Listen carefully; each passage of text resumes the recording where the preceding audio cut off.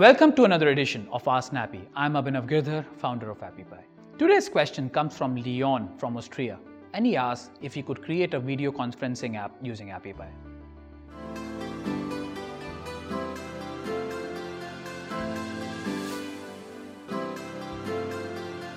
Yes, Leon, we have just recently added the video conferencing feature in our app maker. So what you simply need to do is add that video conferencing feature within your app. We have multiple options in the video conferencing feature that we have added in AppyPie. You have the option to schedule a meeting. You have the option to have an instant meeting. You also have an option to basically create a room so you could leverage that room the entire day and the link won't change. Works very similar to what Zoom does. However, with our video conferencing app, it's a private app.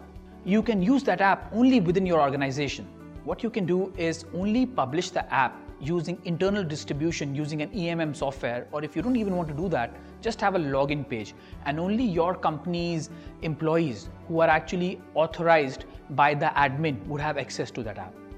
So once you have hosted your meeting, you can share that link with all your company members or your colleagues or your friends, whoever wishes to join the meeting.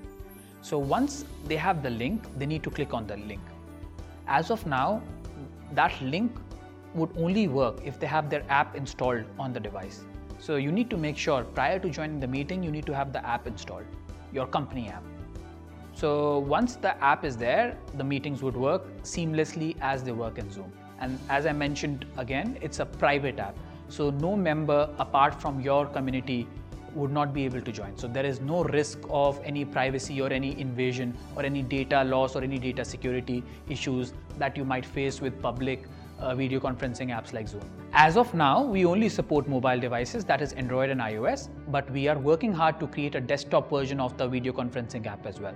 So once that's released, we'll actually forward the same to you. If you like this edition, then do share it on social media channels like Facebook and Twitter, and do remember to subscribe to our channel.